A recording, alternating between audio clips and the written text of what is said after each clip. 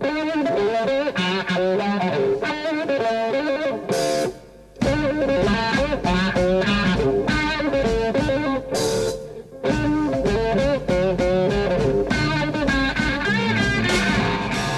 Washington, D.C., this is On the Ground. In our second excerpt from the documentary, The Occupation of the American Mind, Israel's 1982 attack on Lebanon and the massacre of hundreds of Palestinians at Sabra and Shatila refugee camps forces Israel to adopt a robust strategy of propaganda called Hasbara. That's the basic Hasbara strategy in a nutshell. Even when you're violently crushing resistance to your own brutal occupation, portray Israel as an innocent victim by demonizing Palestinians as nothing but terrorists.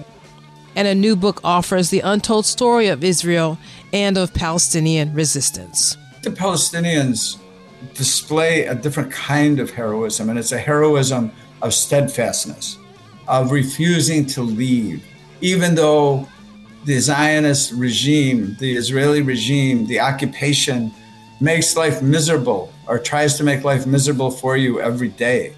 All that and more coming up.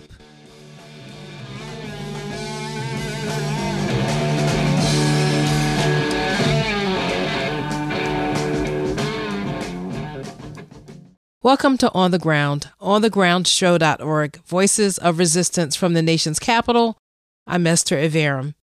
And we have a jam-packed show for you today. I'll be speaking with Richard Becker, author of the new second edition of his book, Palestine, Israel, and U.S. Empire.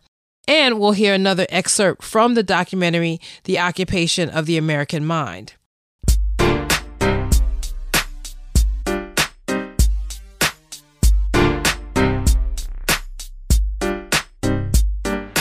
For our headlines, we're pleased to be joined by our geopolitical analyst, Professor Gerald Horne, the Morris Professor of History and African American Studies at the University of Houston. But I think that he is in some other kind of tropical climate right now. Welcome back to the show, Gerald. Thank you for inviting me. And yes, I'm speaking to you from Honolulu, Hawaii, doing research, of course. Oh, absolutely. Well, there was momentous news this week. And I guess we should start with the International Court of Justice. We know that Israel is supposed to report back today on the historic case of genocide. But leading up to today, dozens of countries from around the world testify on the illegality of the Israeli occupation of Palestine. Tremendous statements made. And I couldn't help but think, with all these countries coming forth, that these hearings and these statements were an important indictment of settler colonialism and really the ethnic cleansing and apartheid conditions that Israel has subjected the Palestinians to for more than 75 years. Indeed. And in fact, the ICJ's latest case with regard to Israel focuses not on the South Africa case, which, as you noted, the Israelis are compelled to report Friday, February 23rd, 2024, about what they've done to remove the conditions that led the ICJ to suggest that there was a plausible case for genocide that they could be charged with. This current case deals with the occupation. And what's remarkable about that is that it represents this tidal wave of public opinion globally going against Israel. You might have noticed that the president of Brazil, speaking of Lula da Silva, analogized to what Israel was doing in Gaza as we speak to what the Nazis did in the 1930s and 1940s. That led to a rift in diplomatic relations between Brazil and Israel. But remarkably, his words were echoed by the leader of Colombia, President Petro, the leader of Bolivia, President Arce. And this, once again, is emblematic of the ragged Israeli posture in the international community where fundamentally, but for the United States of America, the tide would have turned altogether against Israel by now, particularly with regard to the massacres that it's perpetrating in Gaza. I should also say that the U.S., speaking of the U.S. Congress, is seeking to retaliate against South Africa. There is an ongoing re-examination of U.S. relationships with South Africa, including the African Growth and Opportunity Act, which there has been talk about ousting South Africa from its mandate. But South Africa is not a paltry economy. And in any event, South Africa is part of the BRICS, Brazil, Russia, India, China, South Africa, which is the rising power on the international scene. And so it's unclear how the United States and Israel will retaliate against South Africa. But given the fact that there are elections taking place within weeks in South Africa, and the U.S. press is full of headlines about how there is an expectation that the majority of the African National Congress that it holds in the parliament and locally will decline, perhaps we should pay close attention to these elections. Although I dare say that the U.S. and its allies needs to realize that if the majority of the ANC declines, it won't necessarily be due to a surge in one of the center-right parties, such as the so-called Democratic Alliance, the neo-apartheid policy. It'll probably be on behalf of the economic freedom fighters, which styles itself as being to the left of the ANC. And of course, has talked about marching on the U.S. embassy and closing down the U.S. embassy in Pretoria. So Israel is facing a difficult uphill climb. The economy is collapsing. A good deal of northern Israel has been abandoned because of rockets from Hezbollah in southern Lebanon. We all know about the virtual abandonment of southern Israel abutting Gaza. So the prognosis is not very bright for the so-called Zionist state. And your description of what's happening actually on the ground in Israel reminds me, and we didn't talk about this before, but it reminds me to switch just for a moment to talk about Russian forces overrunning this key site, Avdiivka, in Ukraine, and how the poor reporting on Ukraine has really caught up with corporate media at this point, because this was the most heavily fortified Ukrainian position. At least 1,000 prisoners of war have been taken by Russia, many wounded Ukrainians evacuated by Russia. And this is a major turning point for that conflict. But you don't really hear that in corporate media. And then I think you also wanted to talk about Navalny, the death of the Russian dissident. Well, speaking of the passing away of Mr. Navalny, his death and the coverage of same in the corporate media was quite revealing in terms of what was omitted. And this is also a case study on why the corporate media is collapsing.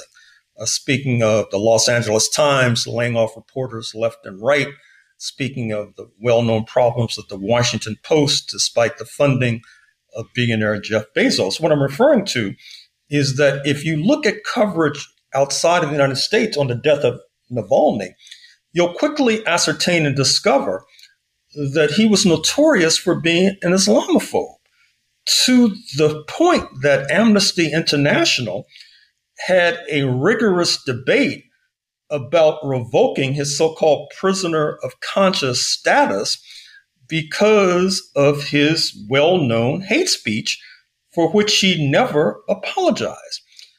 But given the fact that the corporate media is all in with regard to Russophobia, all in with regard to continuing this misadventure in Ukraine, they decided that this was not news that was fit to print. But it also reveals why they're losing readers, and why the future of the media, setting aside artificial intelligence, setting aside the fact that Facebook and Google are gobbling up their advertising revenues, the problem is that the corporate media has a profound political problem, insofar as they're seemingly much more interested in directing their readers towards neoconservatism or neoliberalism, as opposed to just reporting the facts. Right. And I mean, it's become so obvious that it's really unwatchable. I don't know if we want to segue to a final topic, which is Julian Assange, 2 hearings in the High Court of the UK this week to determine if he will be able to appeal a decision to extradite him to the U.S., where he faces trial for exposing U.S. war crimes in Afghanistan and Iraq. Here, I was honored to speak on his behalf at a rally here in D.C., but there were rallies in New York and in London and all around the world by people who understand that this is an essential attack on journalism, that he's being prosecuted for being a journalist, for doing journalism, for telling the truth, for revealing the truth.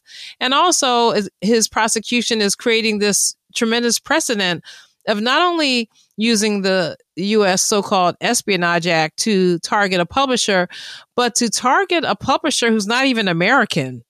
So maybe the U.S. can just run all over the world and target journalists who report on the crimes of empire. Well, not only that, but it's quite disappointing, although not surprising, that once again the corporate media is missing in action. After all, the WikiLeaks revelations received oxygen and altitude from the fact that they were distributed and disseminated, many of them at least, through the New York Times and through the Guardian of London. But you might recall that shortly after, there was this collaboration between WikiLeaks and Assange on the one hand and the New York Times on the other. The then New York Times editor, Bill Keller, basically threw Assange under the bus. I guess he felt that would mean that he and his comrades in Manhattan would not face the wrath of the government.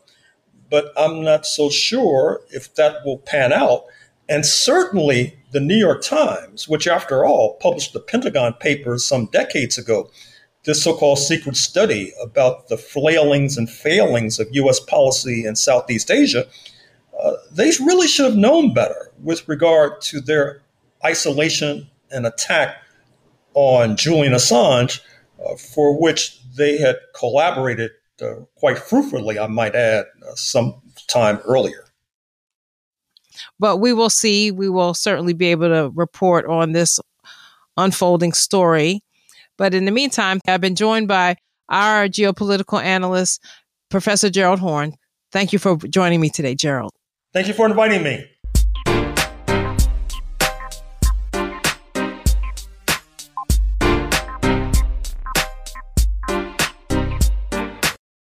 And one more news item.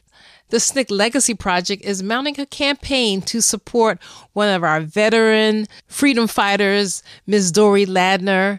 And if you want more information about how you can support them in their effort to support Ms. Dory, Mama Dory, as she's known to many of us here in Washington, D.C., veteran of the SNCC freedom movement, you can go to the SNCC Legacy Project and contact them and see how you can help them as they show solidarity for one of our warriors as she needs our assistance and love and support.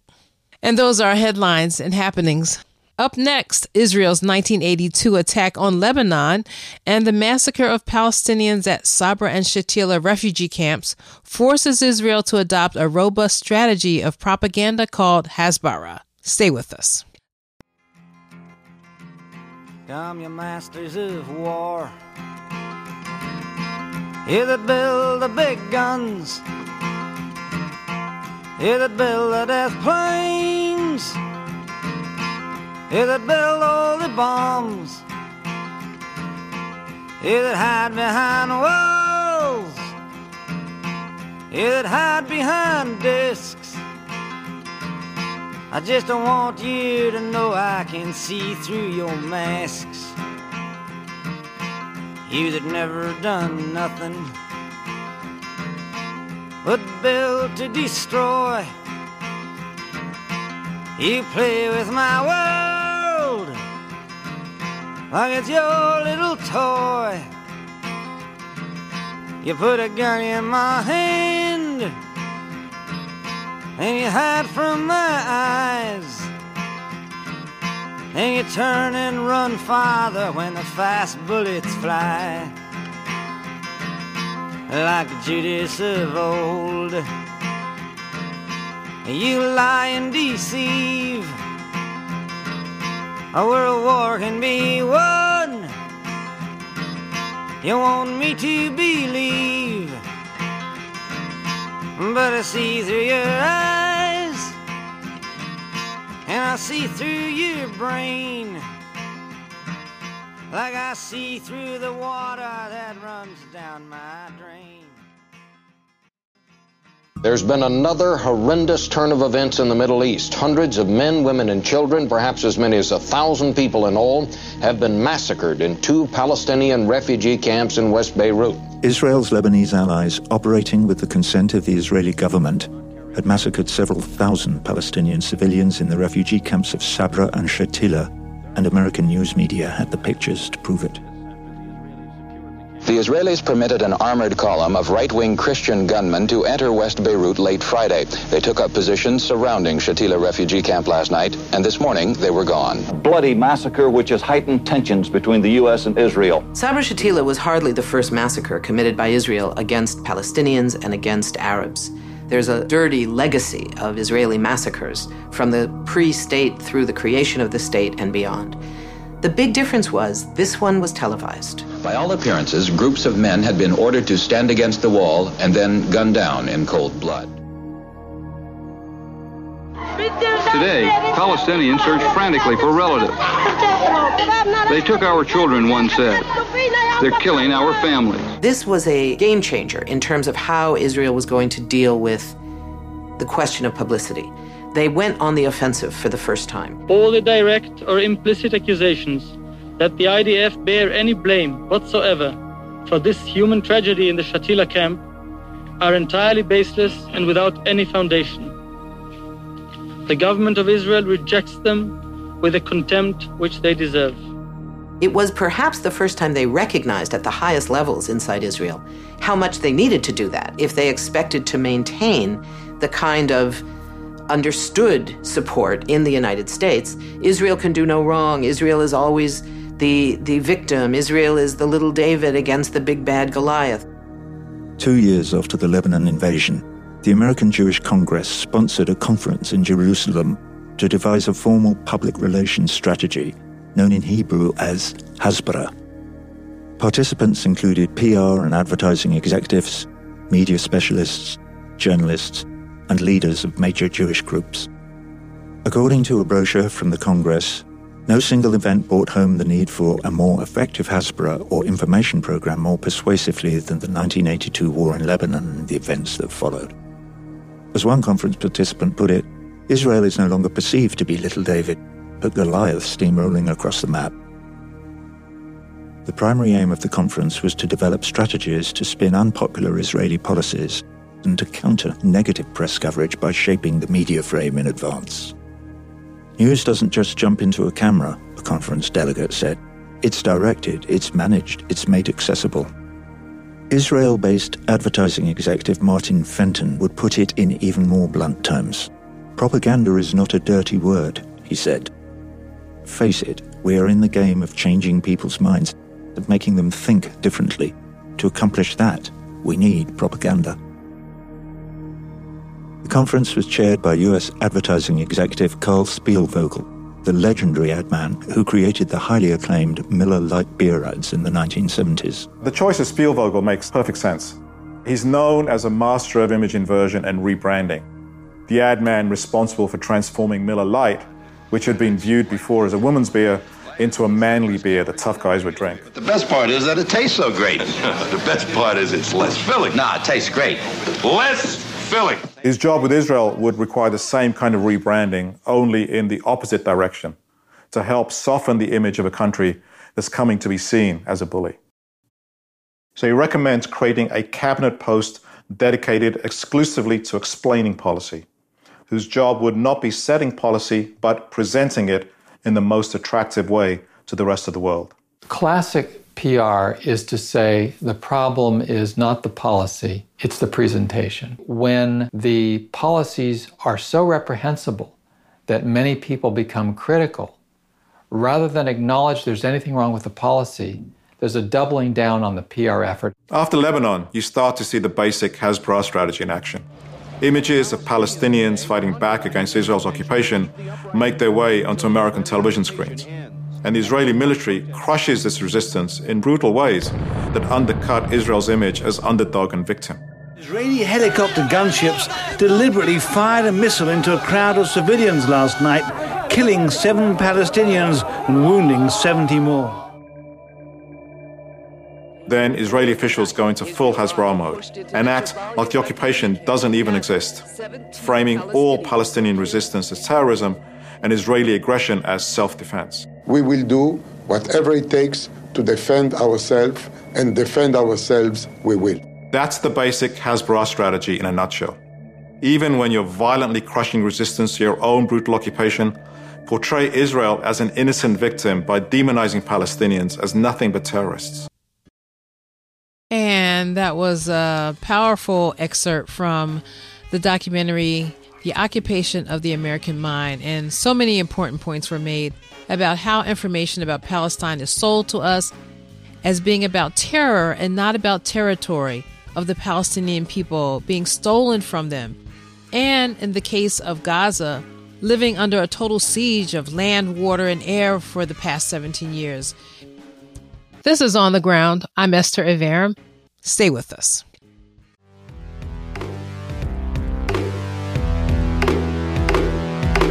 Journal with the hard times, tales from the dark side, evidence of the settlements on my hard drive. Man, I swear my heart died at the end of that car ride. When I saw that checkpoint, welcome to apartheid. Soldiers wear military green at the checkpoint. Automatic guns, that's machine at the checkpoint. Take was not M16s at the checkpoint. Fingers on the trigger, you'll get leaned at the checkpoint. Little children going adults and teens at the checkpoint. All your papers better be clean at the checkpoint. Gotta put your finger on the screen at the checkpoint and pray that red light turns green at the checkpoint. And Martin Luther King had a dream of the checkpoint. He wake with loud screams from the scenes at the checkpoint. Is Malcolm X by any means at the checkpoint? Imagine if your daily routine was the checkpoint. And Martin Luther King had a dream of the checkpoint. He wake with loud screams from the scenes at the checkpoint. Is Malcolm X by any means at the checkpoint? Imagine if your daily routine was the checkpoint. Separation walls that surrounding the checkpoint. On top is barbed wire like a crown on the checkpoint. Better have your permits if you found at the checkpoint.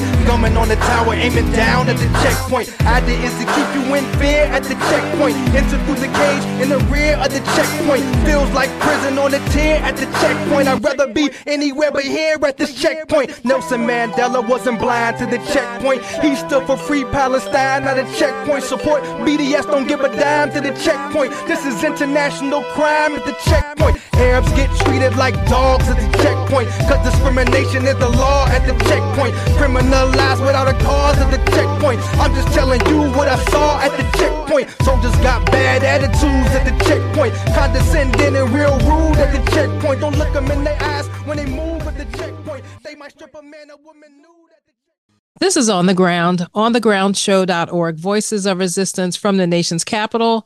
I'm Esther Iverum. Thank you for being an On the Ground listener. If you're not already a member, please consider joining us on Patreon at patreon.com/On the Ground Show. You can also support the show on PayPal, and all that information is on our website, onthegroundshow.org. Also, subscribe to the podcast if you haven't already subscribed, and like the podcast, give us a good review. All those things will help us to expand the show. Tell a friend about the show. Thanks for listening. And joining me now is Richard Becker, author of Palestine, Israel, and U.S. Empire, just released by 1804 Books, and this is the second edition. Welcome to On the Ground, Richard. Thanks very much for inviting me. Well, on the show, we've covered this horrific attack on the people of Gaza, and we've made it a point to talk about the Nakba, and that is I guess I call it the first genocide in Palestine, when 750,000 people were expelled from their homes, 500 villages were destroyed. People were murdered, massacred. But what I want to talk to you about today with your book is before that. We also have discussed the Balfour Declaration in 1917 by the British Foreign Secretary Arthur James Balfour. But to me, there's this gap between when all that happened and the Nakba and what was the run-up to the creation of this place that we call Israel now. So I thought you could help us with that by giving us some of this thorough information you have in your book. Yeah, and would be glad to try to do that. At the very beginning of the Zionist movement, and its first World Congress was in 1897, it was known to the people who attended that Congress that Palestine was an inhabited area. It was a fully inhabited area. All the arable land was already under cultivation for the most part. And yet they adopted a slogan, which became the central slogan of the Zionist movement, a land without a people for a people without a land. And you would say, well, how could they say that? Well, the answer to the question, how you can know that a people occupy a land and yet you treat them not as people, is really racism. I mean, That's what it really boils down to.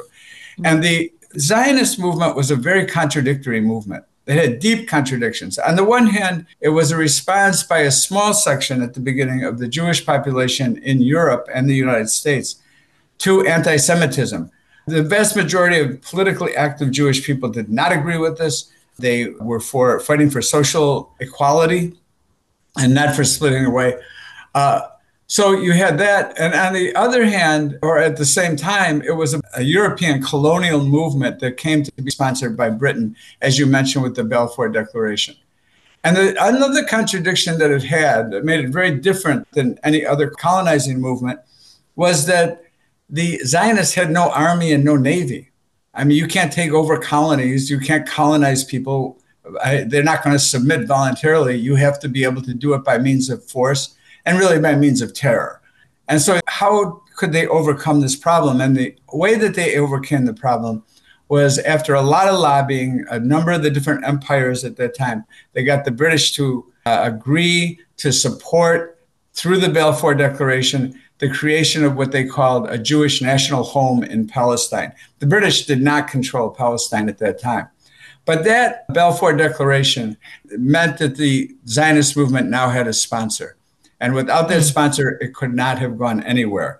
And the reasons that the British ruling class decided to support it was they saw the Zionist movement as a conservative, reactionary alternative to socialist and communist movements in which most of the politically active Jewish population was engaged in. So from a very short time, from Balfour in 1947, you have now wave after wave of settlement that's coming. And of course, that was exacerbated. The settlement wave was exacerbated by the Nazi genocide. First, the Nazi rule, and then Nazi genocide, the horrific murder of millions and millions of Jewish people, Roma, communists, LGBTQ people. And that was what sponsored or caused the sponsorship of these wave after wave beginning in the late 1930s and into the 1940s. And of course, up until the time of 1947, when the UN vote happened. The Palestinian population was against the Zionist movement, of course. There have been a small indigenous Jewish population. There were reportedly no great problems between, the myth that this is all some historical continuation of centuries and millennia of conflict between Muslims and Jews and Christians. Right. That's not what's behind this. So with the support of Britain and with the settlements, settlement numbers, which grew into still a minority, about 35% of the population, the UN in 1947, when the US really largely controlled the UN and had great influence over a number of the so-called independent states, which were not independent at all, like the Philippines and Haiti and Thailand, was able to push through a partition resolution. The partition resolution awarded 55% of the land of Palestine to the Zionist project, which only owned 6% of the land at the time. 45% was supposedly for the Palestinians with an international zone in Jerusalem. The war broke out. And what really brought about the success of the Zionist project was a strategy of terror. And we talk about this in the book, that in the early stage of the war broke out November 29, 1947, when the UN vote happened. But by February, the Zionist leaders were very unhappy because even when they would win most of the battles, they were better armed and far better funded than the Palestinian side.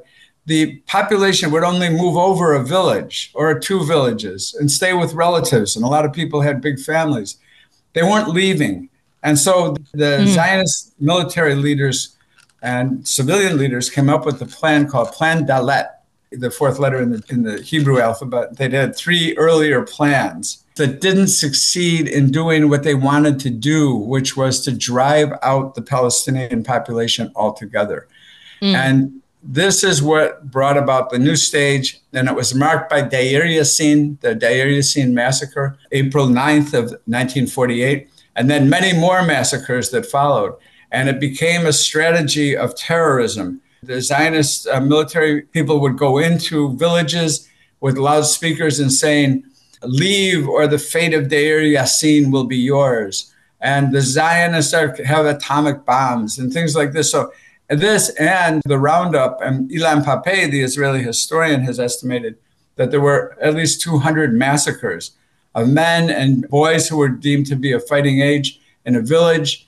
They'd be killed, separated from the others, and the women, younger children, elderly men would be driven to a border, whether it was Jordan or Lebanon or Egypt, Syria, and driven out of the country altogether. So it was by means of terror that the Israeli state came into being. Well, I wanted to ask you two things about leading up to that as well. So there was the Balfour Declaration, but the declaration was also accompanied by an agreement made by the colonizing powers during World War I to colonize parts of West Asia, what we now call the Middle East. Could you talk about that?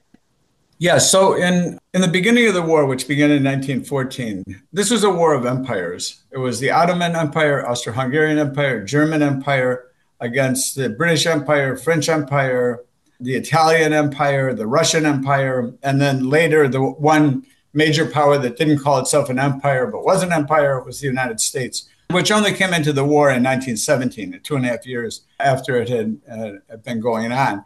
And the British, who were very interested and the French as well in taking over parts of the Middle East, the Ottoman Empire, because this was really a war to divide an almost totally colonized world.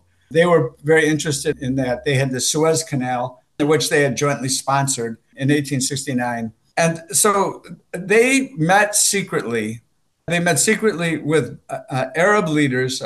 The Arab national movement was very new. There were monarchs they met with, the Hashemite monarchs, and promised them that if they would enter the war and supported the British side against the Ottoman Empire, which then controlled Palestine, Iraq, Syria, Lebanon, Egypt, that if they did that, then when the war was over, there would be an independent Arab state. But at the same time, the foreign ministers of Britain and France, and also Russia, also Italy and Greece, all met and secretly talked about how they would divide the Ottoman Empire among themselves. And this was known as the Sykes-Picot Agreement. An infamous agreement, very well known in the Middle East, not known at all in the United States. But this promised that rather than an independent state, that France would get Lebanon and Syria and the northern part of Iraq.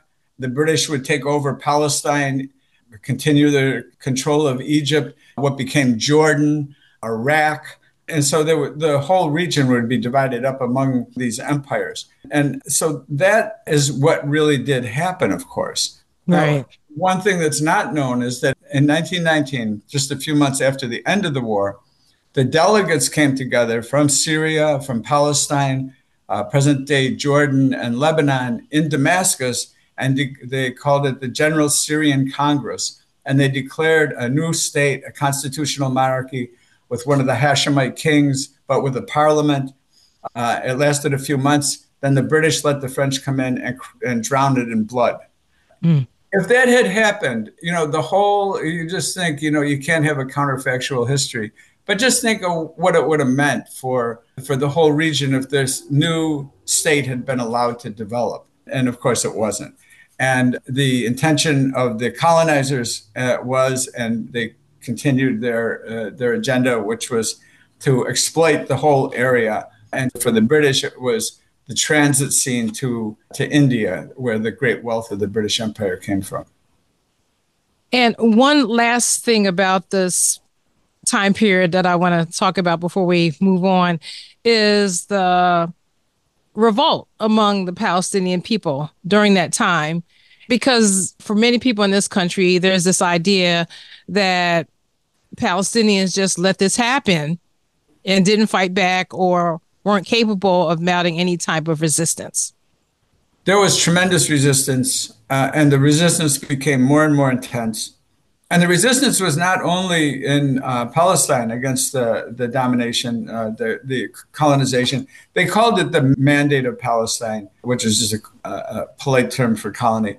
But in Iraq, you can go through year after year after year. There were revolts every year in Iraq, in some part of Iraq, against the British rule. And that would last all the way up until 1958, when the king was thrown out and the British were thrown out of Iraq. But in Palestine, it grew to a rebellion that took place in 1936. In 1936, there was the struggle had really intensified. There was a general strike in Palestine that was violated, of course, by the Zionists, and it was directed against the Zionists and the British, primarily against the British.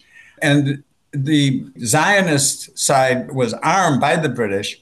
The Palestinian side, after the end of the 6-month general strike, armed struggle began. And that armed struggle would last for 2.5 years.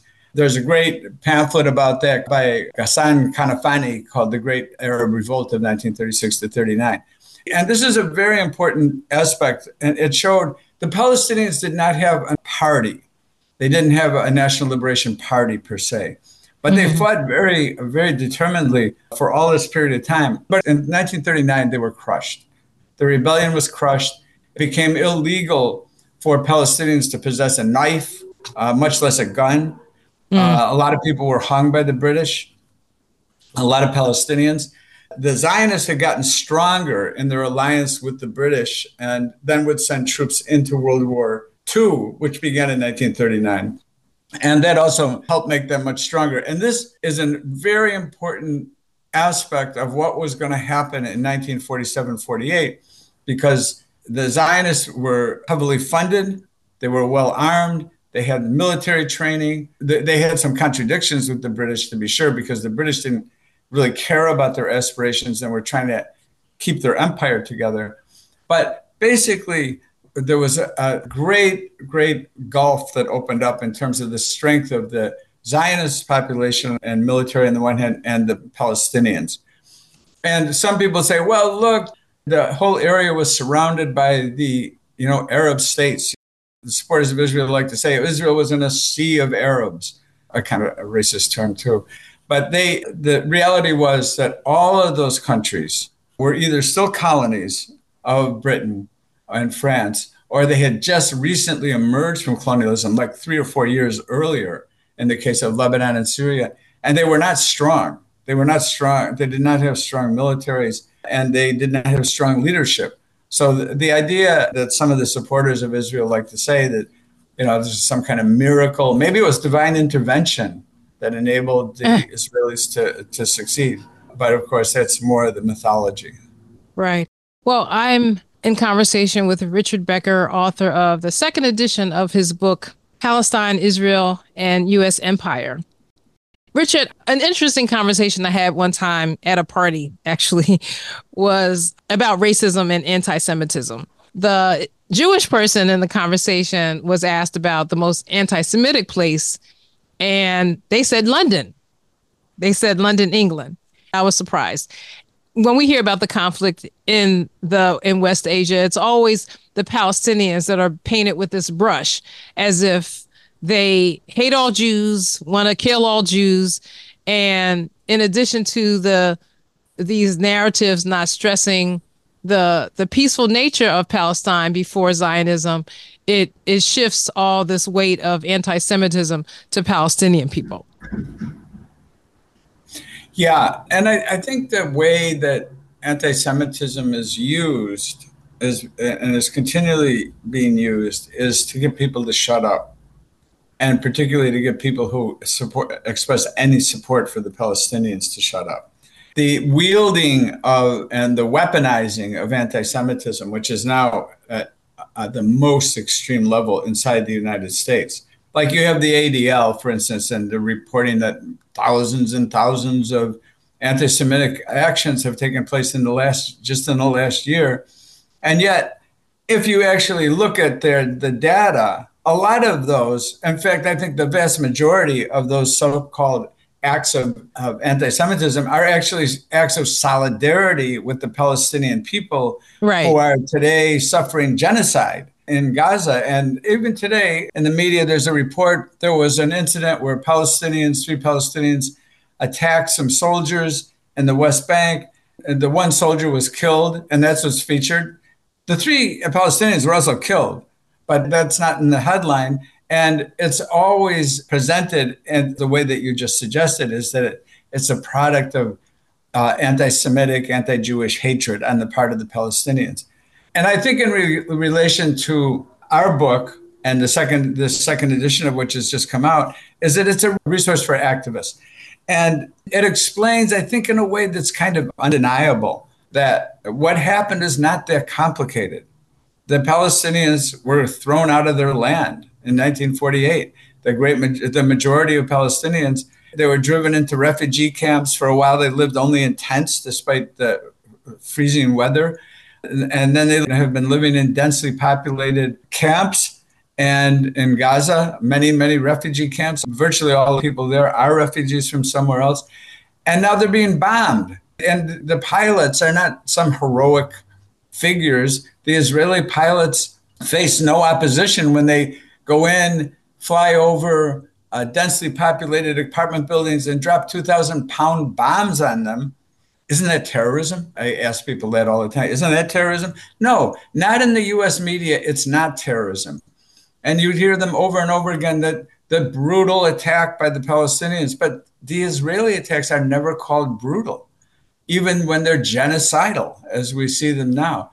So I think like the purpose of labeling people, of smearing activists as being anti-Semitic is meant to frighten other people not to even think about the issue. Don't look at this issue, because if you happen to veer away from the support Israel position, you could find yourself in a lot of trouble. You could be doxxed. You could have, people coming to your home. You could lose your job. I mean, that's the idea. So it's a kind of a terrorist strategy itself by the supporters of Israel here. But the purpose of it really is to get people not to even think about the issue at all. Just accept what's being said in the mainstream media and go along with it. Right. That's precisely what it's about, to shut us up and to make people afraid of telling their truth and kind of being rooted in history, as opposed to propaganda or the Hasbara of Israel. I just had a couple more questions. There's a Black activist, Shaun King, one of the founders of the Grassroots Law Project, who was kicked off of Instagram recently. He had millions of followers, if not tens of millions, I think. And even though his posts about the genocide happening in Gaza were very impactful and really got the attention of the corporate Zionists at Meta, it was ultimately his support for the resistance by Yemen in terms of the naval blockade on ships going into Israel that Meta says finally got him kicked off the platform. He was deplatformed. He lost his account. They won't let him back on. You can kind of see maybe some posts from him through other organizations or whatever, but his individual account was banned. And so I want to get your take on the Palestinian resistance, or the resistance forces fighting on behalf of Palestine, because what the U.S. wants to do now is paint all the resistance as terrorists. Yeah, that's very true. And from the beginning of the Zionist project, and right up through the time of the creation of the State of Israel, it was clear that the Zionist leaders wanted to expel the indigenous population from the land. Right. And that remains true today. That's the ultimate objective. That's what Netanyahu wants. And his aides, who are fascists, Smotrich and Ben-Gvir and some of the others, they're in the most powerful positions in the government, and this is what they're trying to do. And for Palestinians, aside from those who are in armed resistance or even those who participate in protest, but many, many people refuse to leave. And I think that we know of heroism. There's the heroism of someone runs into a burning building and rescues a child. But I think the Palestinians display a different kind of heroism, and it's a heroism of steadfastness, of refusing to leave, even though the Zionist regime, the Israeli regime, the occupation makes life miserable or tries to make life miserable for you every day, whether it means being harassed going to work, having to go through checkpoints, being humiliated, seeing your friends, your children go to prison with no charges against them. This is an apartheid regime that exists there. You can't say that in the U.S. either, in the U.S. mainstream media, but there's no question it's an apartheid regime. So all of the constant harassment, and yet the great majority of the Palestinian population has refused to leave. They don't want to leave Gaza. They know what it means to leave, that those who left in 1948, that same December of that year, the UN passed a resolution 194 saying that all the Palestinian refugees must be allowed to return and they must be compensated for their losses. And down to today, not one has ever been allowed back. And those in Gaza know that as horrible as the situation is, and some people want to leave because they want to survive, of course, but many, many, many hundreds of thousands of people do not want to leave and are determined not to leave because they know that coming back is going to be very, very difficult, if not impossible. Right. And then finally, on that same line of conversation, the whole issue about the state of Palestine, because my understanding is that over the decades, the idea of a two-state solution had almost become a joke among diplomatic circles. They knew it wasn't going to happen. They knew that Benjamin Netanyahu was determined that it would not happen, that there would not be an independent state. And the veto of resolution after resolution by the United States allowed these settlements to take over so much of the occupied West Bank.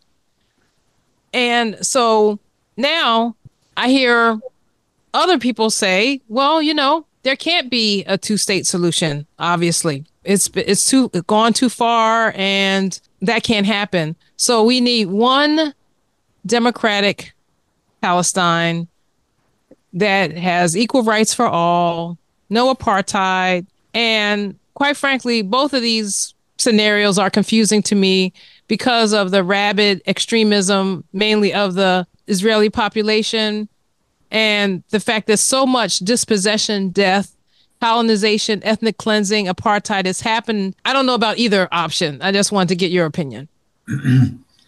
Well, I think you're right. And I think it's really hard to see how either of those manifestations comes into being now. I mean, I think what all progressive people would hope for would be a democratic state. And for a lot of people like myself, a democratic socialist state with equal rights for all people. But that's not the direction things are going in, if we're realistic. Not only is the Israeli population overwhelmingly racist, but the younger part of the population is even more racist. And their favorite chant is death to the Arabs. And they've been out protesting. They've been out, blocking the food trucks from coming into Gaza. And then the IDF, or really we should call the IOF, the Israeli occupation forces, stand by and say, well, what can we do? Right. So, I mean, it's clear that's just a joke. And once in a while, they push them aside and let the trucks through. But this is I think the bottom line is we have to support self-determination for the Palestinian people. And the outcome has to be, of course, is up to the Palestinian people. I read the Oslo Accord, which is a very painful process and really extremely dull, but extremely revealing back when it came into being in 1993. and it governed every aspect of Palestinian life, like how many pounds of melons you could be exported to Jordan. And I mean, just everything imaginable. And there were those who thought, well, this is the big step, and within 5 years, there'll be a Palestinian state. But I don't think the Israelis ever intended that. And recently, Israeli historians have shown that as early as 2 or 3 days after the June 6th war, where West Bank, Gaza, Golan, East Jerusalem, Sinai were annexed by Israel or were taken over, the conversation at the highest level of the cabinet in Israel was, how can we annex the land but not annex the people who live on the land? In other words, how can we get rid of them? Wow. That might be a good place to stop.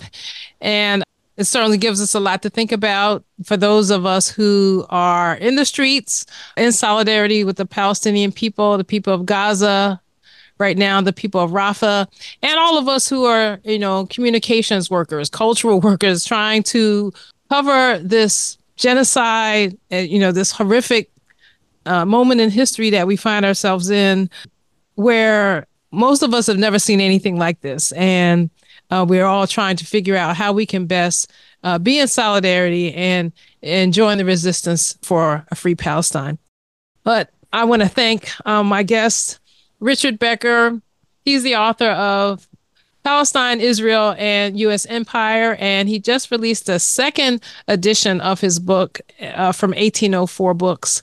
And many of us also know Richard as the West Coast coordinator of the Answer Coalition, which has been coordinating some of these massive rallies that we have here in Washington. And we actually have another one coming up on March 2nd to free Rafah, hands off Rafah, to just support the people of Rafah and end this occupation, the siege, and these attacks.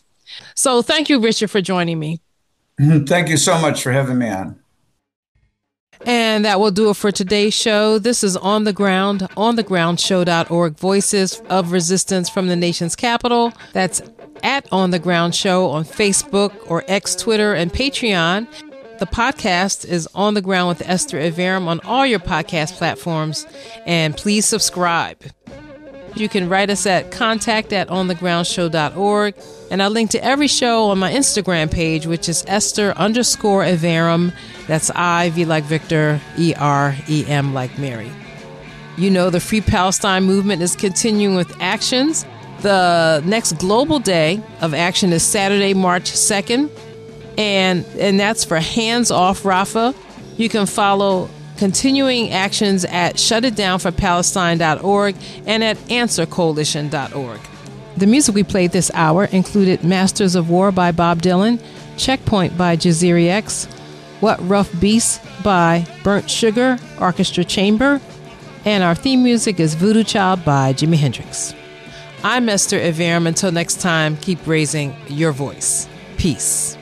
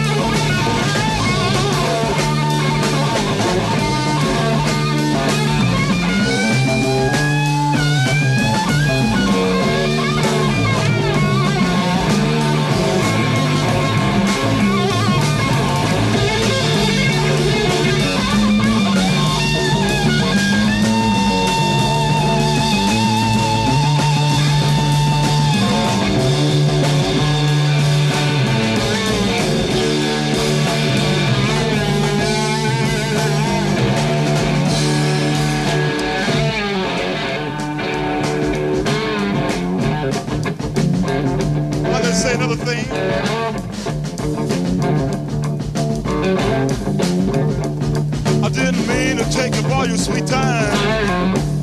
I'll give it right back to you one of these days.